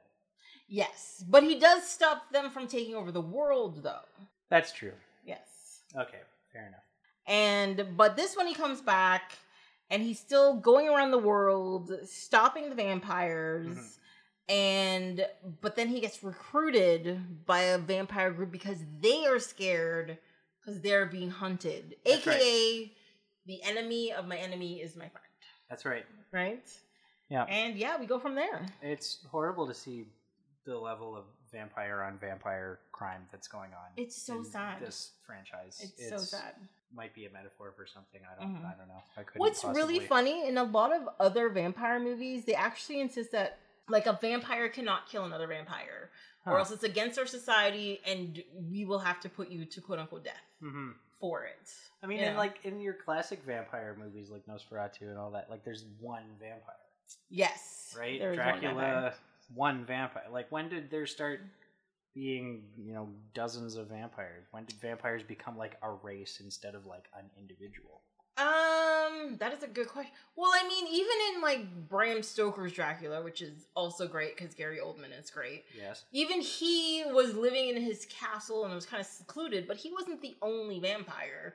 He had turned quite a few other people. Right. But like Nosferatu, there was... When did Interview with the Vampire come out? Because that one was like... Ooh. Vampires were a bunch of... That was when vampires became hot. Yeah, they were like sexy. Because vampires before that were like... They were ugly. Like they were gross. Yeah, they were weird baldos. They were really skinny and menacing. And all of a sudden they had long, luxurious locks and were Scientologists. And Interview with the Vampire came out in 1994. So yes. There you go. So I would say around then, where it was a structured society where they became like a race. Okay. And that got built into like Underworld as well. That came not too long after that stuff. Or after Blade and things. That came out in what, 2005? 2003. Just 1 year after that one. There you go. Yeah. I mean... The first note that I have on Blade 2 is, quote, IDKY, I'm only realizing now that this is just Buffy. Well, it's not. No, you're wrong. Go on. Because I'm sorry, wait, what you're saying, is this Buffy, or this is pretty much just Buffy, are you basing that on the movie or the TV show? There's a Buffy movie? It's over there. I'm sorry. Dude. I'm so sorry. Dude. Yes, there is a Buffy TV movie. The Buffy stans were on board, and then they just jumped off board. I had them for a second there. Oh, well. Wow. Yeah. No, I'm very much I like the Buffy the Vampire Slayer movie, and people hate me for it, because they're like, Buffy the Vampire TV show was amazing. And I'm just like, meh. I've also lost those people. Yes. Yeah, so I guess I'm basing it on the show. Okay. And I guess I'm basing it on, there's this normal, vampire figure who's just trying to live their life, but they also have to take out all of the vampire horde that are threatening to take over the world or whatever. Wait, at some point in time Buffy becomes a vampire? I guess she's not, but like she has she has this like special designation where she's able to kill the vampires. She's a slayer, yeah. Yeah, and like she's this, special chosen person who has a particular set of skills, and, Blade is obviously so like there's... Yes. She doesn't know where, she doesn't know when, but she will find all of the vampires. Yes. And she will kill them. Yes. Can I try that again with an Irish accent? What, except for Angel and Spike, apparently? She doesn't know where. She doesn't know when. But she will find them. She will kill them. Oh, God. And then everybody turns the bucket off. They're like, no, I'm done. I think that was like Sean Connery. I don't think that was Liam Neeson. That was the wrong... that was the wrong person, nationality, and generation. No, what I like about Blade 2, or the opening of Blade 2 anyway, because the opening of Blade 1 was, pretty spectacular. It was an excellent cold open. It really got you into it right away. And Blade 2, he kind of it's just like voiceover over the opening credits. It is. It's like, hey everyone, I'm Blade. And I'm kind of a vampire. Movie. Yeah, this is what happened in the first movie. I'm kind of a vampire, I guess. And I guess I have to kill the vampires. I don't know. Yeah. I don't know. Whatever. Well, I tell you the truth, I don't understand why they did that, because as soon as that is finished and you actually get into the movie, that first part and like the blood bank and everything is just so cool and so well done. Yeah. That could have just been the beginning of the movie. Yeah. And they could have gone from there. They come back to it later. Yeah. It's the climax. It's cool. It's dope. But yeah, I don't know. They didn't jump right in. Yeah. Like they did in the first one. No, I would have liked to see that. I think it was 4 years later and people were like, people forgot. We've got to tell them again. You're like, no, you really don't. I guess that's the problem with the sequel, right? Like you can't only assume that you're only going to get people who've seen the first one. Like you have to appeal to people who might be seeing Blade 2 without seeing Blade, right? Yeah. But the thing is there's enough exposition in this movie for them to figure it out. Because especially when the other vampire society shows up or whatever to take him in, they're like, you are the Daywalker who hunts us, blah, blah, blah, blah, blah, blah, blah. Yeah. They tell his whole backstory. So you wouldn't have needed to see the first movie to understand the dynamic. Absolutely. It would have been there. And this is like early in Guillermo del Toro's career. Like I'm not the best film historian ever, but like this, it kind of does seem to happen where as directors get older and they become more established, they get final cut and they get a little more clout, and they're able to say like, no, I know what I'm doing. This, narrative element is fine the way it is. We don't need this goofy voiceover over the opening credits. But I think this is like, I think Blade 2 is Guillermo's like third feature or something like that. It is before Pan's Labyrinth, and that's where he gets. And that's his career-making moment, right? Like, yeah, I think it's right before Hellboy. Pan's Labyrinth is before Hellboy, is it? And he did the second Hellboy movie, not the first one. Okay, because like it's I saw Ron Perlman and I was like ha ha ha. He about to do it. So yeah, he did Blade 2. Oh, he did do the first Hellboy. Why did I think he wasn't the first Hellboy? Yeah. And then Pan's Labyrinth, and then Hellboy 2. Right.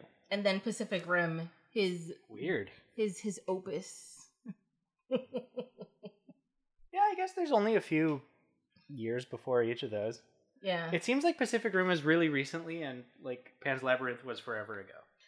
Because I think it's because there's such different types of films. Like, quality-wise, acting-wise, story-wise, one is independent, one is pure Hollywood, one is robots and monsters, and I guess the other one is monsters, but more like a fairy tale, and different types they're very of monsters. Different. Yeah. And Pan's Labyrinth was 2006, and Pacific Rim was 2013. That actually is a pretty big separation. Gap. Okay. Yeah, it's a big gap. Yeah, fair enough. Yeah.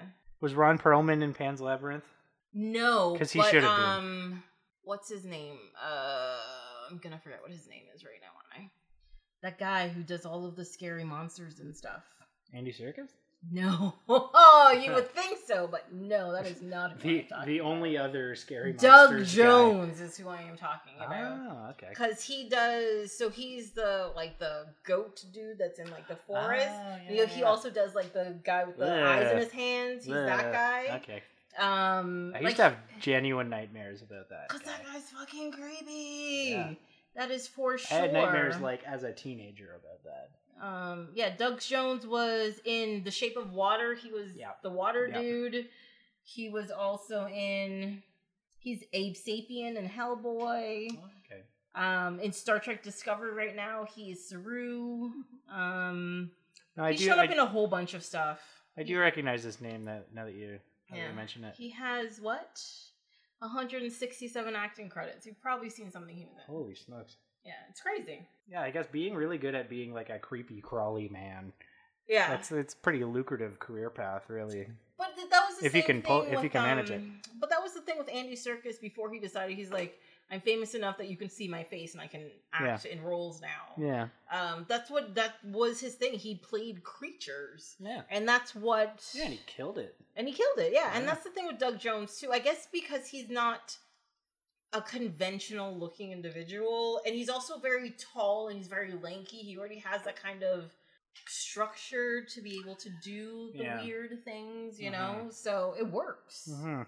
Something else I noticed about Blade 2 that kind of made me rethink Blade itself is like in the opening few minutes we see like a streetcar drive by, and like it's for sure like a TTC streetcar. Like it straight up is. Like I don't think it takes place in Toronto. No, it takes place in the Czech Republic, if I remember correctly. I wouldn't be surprised if it was at least partially filmed in Toronto, or at least partially filmed in a place that has like the same model of streetcar. Oh, I did not pick up on that at all. Because yeah, it just like kind of like flies through the screen once, but it's like it's the same shape. It's red and white, and you know all the words are Greeked out, obviously. But yeah, and you know maybe I'm misreading this. Maybe I'm totally wrong, but it really did seem like it was a TTC streetcar. And then I thought about like what? Hey, it was filmed in Toronto. I'm right. Yeah. Filmed in Toronto and Prague in the Czech Republic. There you go. In New York City, Sweet. London, and yeah. There you go. There you go. So you're probably right. I guess I'm really smart. Yes, because I did not pick up on any of that in any way, shape, or form. Sweet. So like, there's for sure a TTC streetcar, and then like in the first movie, Blade holds like a vampire's head like against a moving subway. Yes. Like as it's arriving. And, like, I think about that every single time I'm, like, the subway's arriving in the station. I'm like, I could just jump in front of here right now. Like, someone could push me from behind and I would be blown to bits. Because I always stand against walls in the subway. Yes. Yeah. No, for real. And at the start of Blade 1, he's driving this cool car all the time. And then by the end of it, he's not driving it at all, basically. Yeah. And then in Blade 2, he doesn't really drive it much at all. So, like, I think the Blade franchise is a metaphor for moving toward a city planning style that privileges mass transport over like single automobile driving. Oh. Based on these three pieces of evidence alone and nothing else. So it's a subliminal thing to be like, no, you don't need this loud car that takes up all of this space, you know. Why don't you take a subway? Yeah. Why don't you walk over here? Yeah. Why don't you discover the underbelly of your city? I mean, yeah. I mean, he's driving at the start of Blade, and then throughout the movie, he's like, man, I've been trying to sell this car forever. I don't really want to drive. It's stressing me out. It's expensive. I got to pay for insurance. This city is riddled with crime, so my premiums are outrageous. I gotta pay for gas. Yeah. There's never any gas. All I can do is burn a bunch of tattered newspapers that are flying all over the city and hope there was some kind of vegetable oil or some kind of lard that had dripped onto it somehow that I could use as fuel. Like, you know, I'm just not in a good way. Like, what if there was a reliable transport system in whatever city this is, and you know, we got to get ourselves around somehow. Yeah. And there comes a train coming around the corner while you're being chased by vampires. You're like, boom! Here's a subway. Not only is it going to transport me to where I need to go, but I can kill some dude while I'm waiting for it to arrive. Yeah, that is true. It's two birds with one stone. Absolutely. For sure. It's making the case for transit as like an offensive weapon as well as a public utility. Yes. You're selling me on this idea. I mean, I'm a little biased being one of these, you know, downtown urban elites or something like that. Yes. But I mean, like when I'm home on the weekend, yes, I agree with you. If you never want to leave your city, you never have to. Exactly. And you can get everywhere you need to without just stepping out your door. Like, you're good to go. Absolutely. Yeah. Okay. Sell your Blade car. Sell your Blade car to me, because that car was sweet. It was sweet. It was pretty sweet. It's very, very sweet. Jeez. He does ride a motorcycle at one point, though. You're totally right. Because he totally kills someone with the motor. He's big into, like, killing people using modes of transportation. Yes, because he hits people with his car. He hits people with his car. With the motorcycle. Yes. He uses the train. He doesn't use the streetcar. I don't think he uses the streetcar. But like he does it, he uses his motorcycle's tire, right? Like he doesn't run into someone. In a similar way to how he held someone's face up to like the moving subway, he held someone's face up to the tire, and it just like wears it down. Oh, that's so cool. That's ballin' as fuck. Indeed. You know, and really again, it's, you know, it can be a metaphor for, you know, transit is, or you know, individual modes of transport, like you know, cars, they're killing us all. Yeah. They're bringing about this climate catastrophe that everyone is always talking about. And wouldn't it be nice if we could all just, you know, hop on a streetcar and get to where we need to go? And especially in a city like Toronto, where a lot of our buses that are on the street are using biofuels. Yeah. Our trains are run on electricity, which is done by hydro. Yeah. You know, we're definitely reducing carbon footprints by taking them, for sure. You know, we just need to build the tracks to where they need to be. Need to go, exactly. And we have started that infrastructure, and Blade's like, guess what? Use said infrastructure. We need to dig tunnels. Blade is digging graves. I told you I wasn't going to go all film school on you, but there you go. You know, you've done it. Hash swag. Sorry, not sorry. Especially one thing in this movie too. Every time they had a shot of like a TV that's on, they were playing Powerpuff Girls episodes. Oh my god, are you serious? Yes. What? There were several. There were like, I think there were 6 scenes, and every scene it was a Powerpuff Girls episode. How did I miss that? I don't know. What the hell? I was like, Powerpuff Girls. The first time I was like, ooh, I wonder what he's going to watch next. And then they showed it again. Powerpuff Girls. And it wasn't just, that's hilarious. So it was, what's his face? Norman Reedus. His character was the first one to have something on TV. Sorry, whose character? Norman Reedus. Scud. The guy. Oh, yeah, Scud. Scud. Yeah, he was the first one I saw. Then I was like, oh, maybe it's just a him thing. Yeah. Because they had it there. Then he had it on in his like van. And then they had it somewhere else. But then also it was one of the scenes where they were like in the club or something, and it's on one of the screens in the background, and I was just like, Powerpuff Girls! Imagine watching Powerpuff Girls in your van. I mean, is that creepy or is that cool? Which one is that? It depends whether it's like a fold down DVD player from a Dodge Caravan, or whether it's you've somehow hot-wired a tube TV to be in your, like, Chevy Astro, and you're choosing to watch Powerpuff Girls. So what if it's the second one? No problem whatsoever. Totally cool? Absolutely. Much more interesting. Much more interesting. Absolutely. What made me angry about those scenes, too, is I was just like, I want to know what episode is that? I know what he's looking... Oh, that's the one with the giant gorilla. I know that episode. Yeah, I get distracted by TV screens all the time. That's really understandable. Weird. Yeah. Powerpuff Girls is a classic. Man, oh man. Cartoon Network was killing it. Oh, in the late 90s, early 2000s. Yeah. Good lord. That one and Dexter's Laboratory were my jam. Dexter's Lab, Johnny Bravo, SpongeBob, obviously. Yeah. So many others. Just name cartoons that were out of that time period. There you go. Absolutely. It's fine. Like, it's just, ugh. And like we had to, watch these American cartoons like filtered through our CanCon system on YTV, where a certain amount of content that you see on any channel had to be Canadian, right? And even the Canadian content at the time was slaying. Yeah, like there was Angela Anaconda. That was a fantastic show. Yes. Like very kind of neat experimental animation, but like really good stories as well. I want to say Moto the Vampire was Canadian. That was pretty good. Actually, I think it was. Yeah. Pepper Ann. Doug was American for sure, but like Clutch. Was it Arth?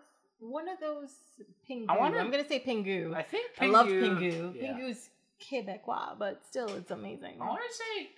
I think maybe it's just because it was always on TVO, but I want to say like Arthur was a U.S. Canada co-pro. Yeah, co-pro.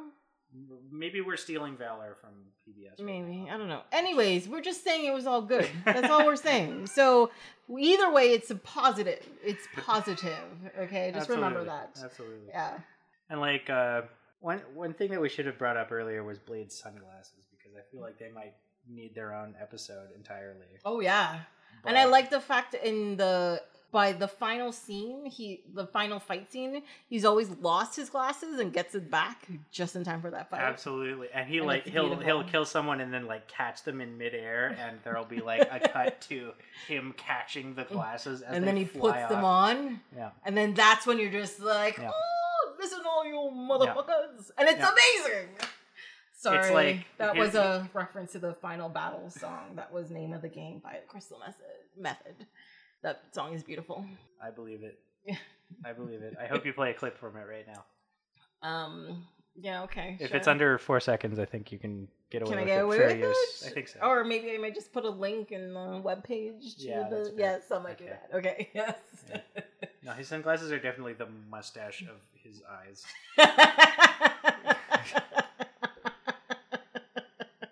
Yes, I'm going to agree with you on that one. The mustache of his eyes. Yeah. I would think his eyebrows were with the mustache of his eyes, but sunglasses, sure. I mean, I don't know if he has like notable brows. Like, are Blade's brows fleeky, or are they? Oh my god, that makes.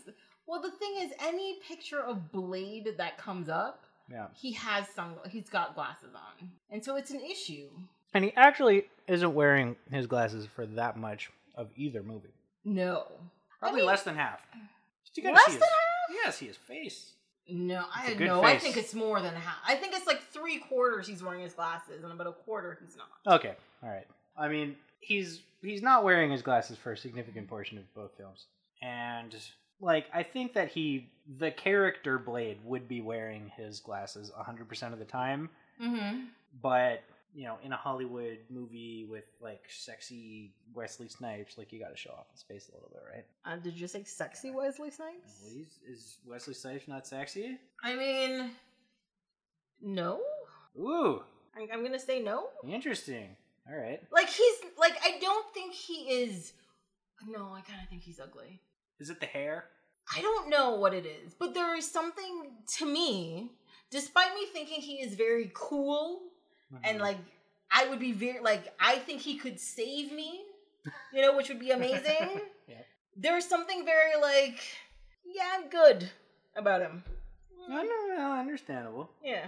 I mean, it's like the girl in the first movie who, like, there is no sexual chemistry between the two of them in any way, shape, or form. No. There's more sexual chemistry between him and his mother at the end of the movie, which is also creepy, than between those two. Yeah, they kind of get it on, don't they? I mean, well, she gets real close and starts touching his lips and stuff, and I'm just like, stop doing that. Like, it's weird. Yep. But yeah, I'm more with the hematologist in the first movie. I'm more her. I'm like, thank you for saving me. Yeah, I can help you and take care of myself. Yeah, you're all cool and shit, but don't touch me. He's a little too focused on his task to be a sexual being. Maybe that's what it is. I guess. Yeah. I mean, just like objectively, like in a vacuum, looking at like a frame of the movie, Wesley Snipes is like looking good in this movie. Yeah, like he looks cool. Like, see, but looking good and looking cool are two different things. Like, he looks cool. I'm like, you're cool. Yeah. But if you're looking good, I'm just like, you're looking good. And I don't get that. And he has his shirtless scene in both movies. Of course. And he's ripped. I'm not saying he's not a fit man. I'm not saying he's not ripped or anything. But I'm just like, okay. He does kind of have like a RoboCop vibe. Maybe that's what it is. Like he seems not like a human being. Yeah. So it's not... It's like some kind of uncanny valley thing where you know that he's not like the same thing that you are. Yes. So therefore, he's sexually taboo. He's off limits. He's over he's there. Not interesting. He's other. Yes. Right. You know what? Yes. Okay. I would go with that. I can see that. Yeah. Because it's true. Like if I analyze it, I'm like, I don't know. I'm trying not to be mean. But at the same time, I'm like... I'm sure Wesley Snipes doesn't much care what you think of him. I'm sure, like... Probably, he's pretty secure in his... himself and his manliness. Yeah. Yeah, okay, I'm good with that. Yeah. So, I'm not going to worry too much. I don't want to speak for Wesley Snipes. Wesley, you let me know. If you want to come on this podcast and explain your sexuality to us... Yeah. Then... I mean, it's not my place to offer him a spot on your podcast, but... No, but I agree with you. I mean, I will offer him a spot on my podcast, and he's welcome to come here and try to smolder at me as much as he likes, and I will accept it. It's fine. It's all good. Fair play. Done. Yeah. Remember when Blade calls Ron Perlman an arsehole? I do. Not an asshole, but an arsehole. Which I thought was weird because they dropped the F-bomb quite a bit in the movie, so it's not for ratings. Arsehole is like it's like an Irishism, isn't it? But is it because he thinks he's Irish? Is Blade Irish? No, he thinks Ron Perlman's Irish because they're in. But he's German. Oh, is that what it is? His character's name is like Reichstag or something. Oh, that's right. What is it? Reinhardt. That's Reinhardt. Yes. Not Reichstag. Two different things. Yes. Not the same. But I don't know. Like if it would make perfect sense if he was like, "Oh hey, Patty, like get out of here, you arsehole." Mm-hmm. But like it came off when I was watching it, just like arsehole is part of Blade's vocabulary. And like I don't believe that Blade. Like is there like a 3-year-old in the room that you had to like tone it down for? I don't know.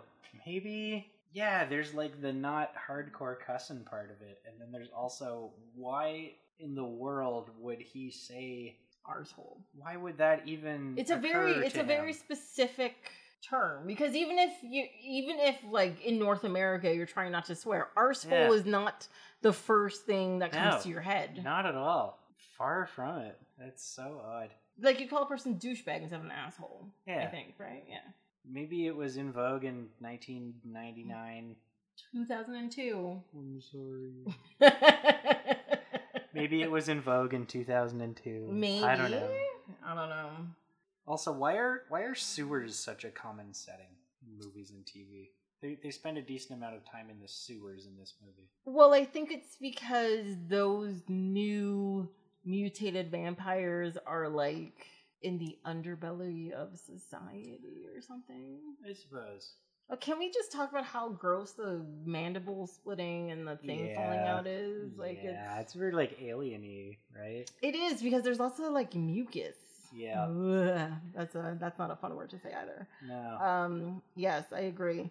But one thing I did quote unquote enjoy about this movie is the fact that like the practical effect of the body they're autopsying was dope. Amazing. It was so cool. Like it was disgusting, it was goopy, it was squishy, there were internal organs, and it was very real looking. Like, like it looked like I don't know, I've never seen the inside of a body before, but like it looked good. And the entire time I was just fully expecting some kind of jump scare like the first one of this vampire like that's been cut open entirely. The whole like, thing just gets up. He's got no chest anymore. Surely he can't come back to life. And I was totally on edge the entire time. I was like, "You're not getting me again, Guillermo." But they nice do try. the drop of blood that makes his whole insides move, and that makes everybody kind of like, ugh. That was cool. But that was really cool. But we expected that. That was kind of telegraphed.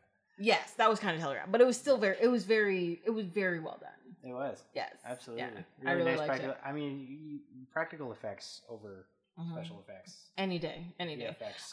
So earlier we talked about, and I said I had a comment to make about some of their fight sequences and stuff. Yeah. So The Matrix came out in 1999. Yes. Right, and then Matrix Reloaded came out a year later, and they were fast, eh? Sorry, 2003.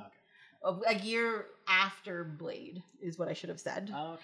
And one thing I noticed in it is that in Matrix Reloaded, which was not really used in the first Matrix movie, I don't think this was a technology that was perfected at that time. Okay. But by the time the second Matrix movie coming, they used they developed a software and a technology for their fight sequence called Burly Man that they do with the fight sequences and stuff. Oh, okay. And so that was like, especially in the scenes where Agent Smith comes out and like 800 of them show up and they're going through that whole fight sequence and stuff. Right. That's the Burly Man technology that they were using. Okay, cool. And the thing is, in this movie, that there are sequences in it that remind me specifically of that. Like they were testing out this software to do some of these fight sequences. And it's very clear in it. Like all of a sudden the bodies get more fluid almost looking. Yeah. You know what I mean? Yeah. No, I had definitely noted, like, when I was watching the second one in particular, that, like, this is clearly, like, a post-Matrix universe that we're living in. Yes. Where, you know, fight scene, like, just, like, hand-to-hand combat scenes are way zanier than they normally are. And there's these crazy, you know, changes of perspective and, like, big jumps and all this. You think that could have been done before, but, like, they just looked... they looked more Matrixy in that movie than they did in Blade. Yeah. And I don't know what Matrixy necessarily means. It's kind of like, I think you'd kind of know it when you see it. When you see, exactly. Like, the scene where, for example, where the vampires are first coming into, like, Blade's, like, lair or whatever. Yeah. And they're on the roof and they're, like, acrobating across the ceiling, for example. Like, there's that scene. And when they land in front of the big... What is it? They call them god lights or whatever, which is just like UV lights or whatever to kill them. And they're fighting in front of that, and then it fully gets all kind of animation-y, obviously. It's like those sequences where you're just like, oh, wow. You can see the difference, but it's still very cool looking, you know? And it's like, it automatically was like, oh my god, that's this technology. I know what that is. I know Kung Fu. Whoa. Yes. Absolutely. So yeah, that was my comment that I wanted to mention later, which I did. There we go. What's been on my mind this whole time, and we haven't talked about Kris Kristofferson nearly enough, because... That is true. His name actually hasn't come up as yet. Because not only is his name kind of funny, even by itself, not even knowing who he is. I think his parents were lazy. Or not especially creative anyhow. And, you know, he's this musician guy who was a very successful musician guy, and then decided that he was an actor now, which happens. Fair enough. True, yeah. Fair enough. You gotta, you know, sometimes you gotta pivot. We've all experienced change in our lives, and, you know, if he pivoted to roles like this, you know, a supporting, you know, actor, grizzled, you know, veteran kind of guy, knows the way of the world, like, imparts wisdom on, you know, not Blade necessarily, but like his companions, that kind of thing, teaches them how to do it. If he's that guy, then, like, that's who I would expect Kris Kristofferson to play in a movie. Okay, yeah. And, you know, I don't know much about the rest of his career, but there's this trailer on YouTube that I really want everyone to watch. If there's one takeaway from this podcast, it's please go watch the trailer for Best Friend from Heaven, which also seems to be called God's Best Friend. It seems like it has two titles. Okay. Anyway, it's this wacky movie. It's like a talking animal movie. It's like a family coming back together, sort of coming of age movie. And it stars Kris Kristofferson as a talking dog.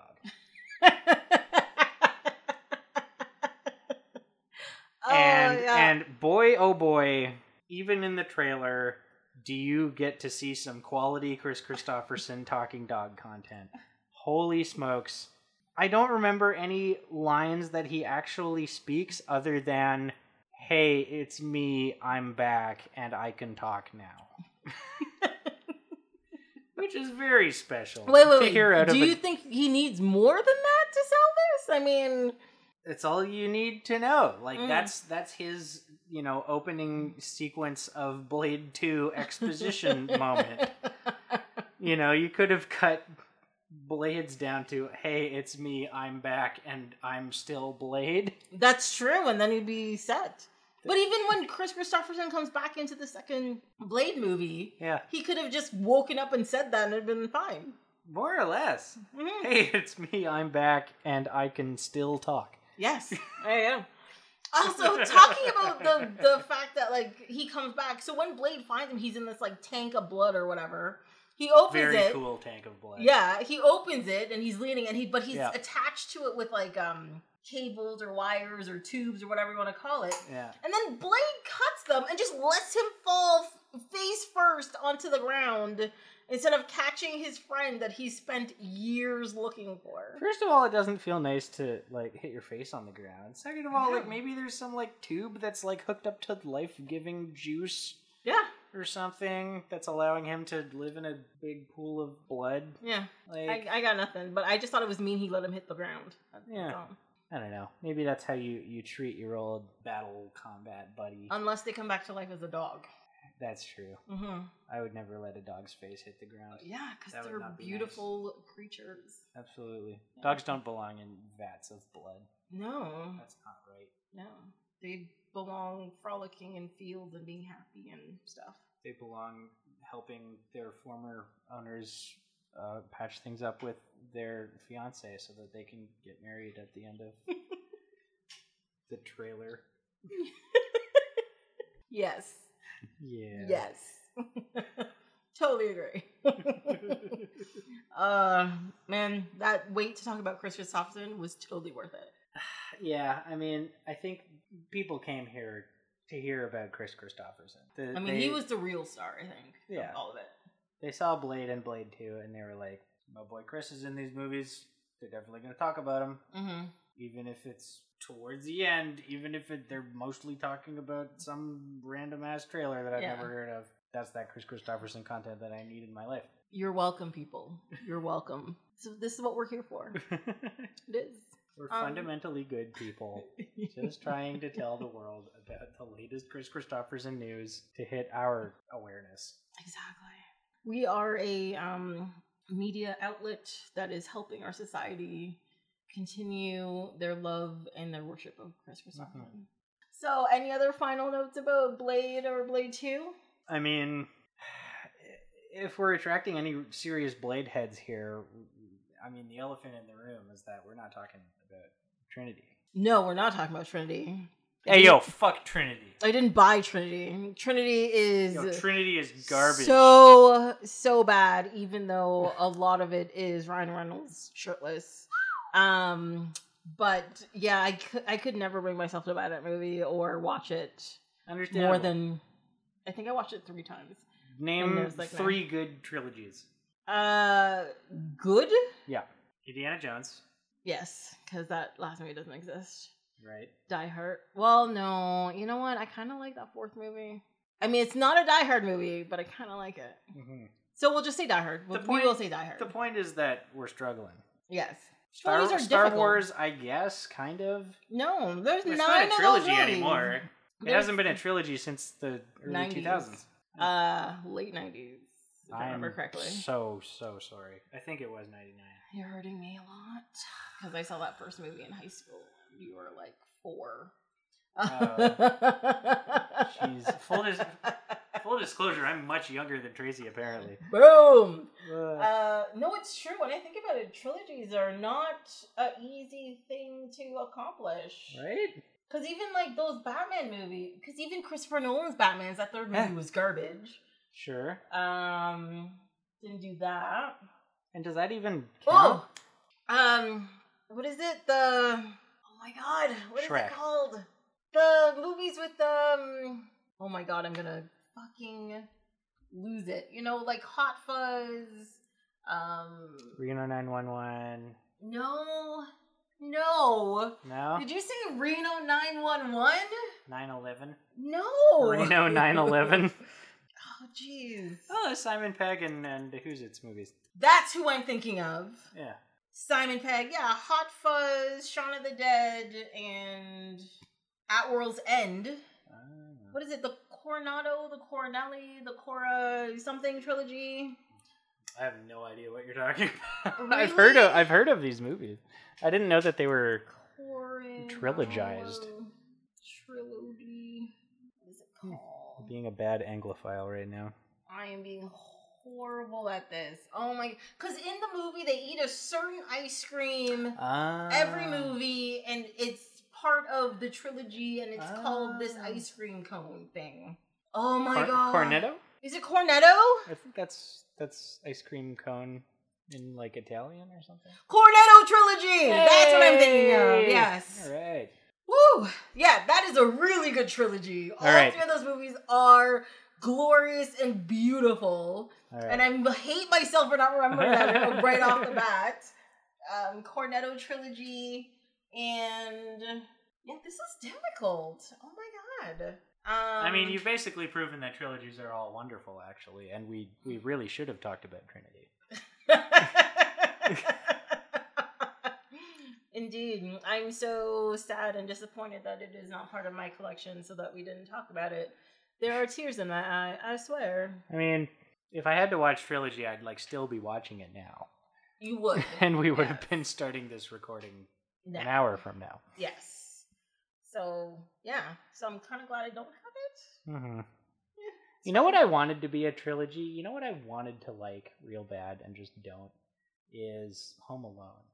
Because that seems like it should be a trilogy, don't you think? 4 Home Alone movies. Yeah, there's a million Home Alone movies, but like there's 2 proper ones with our Macaulay Culkin. We stan our queen Macaulay Culkin, and then the third one has like some kid with a mushroom cut. Yeah, fuck him. Is there 4 or 5?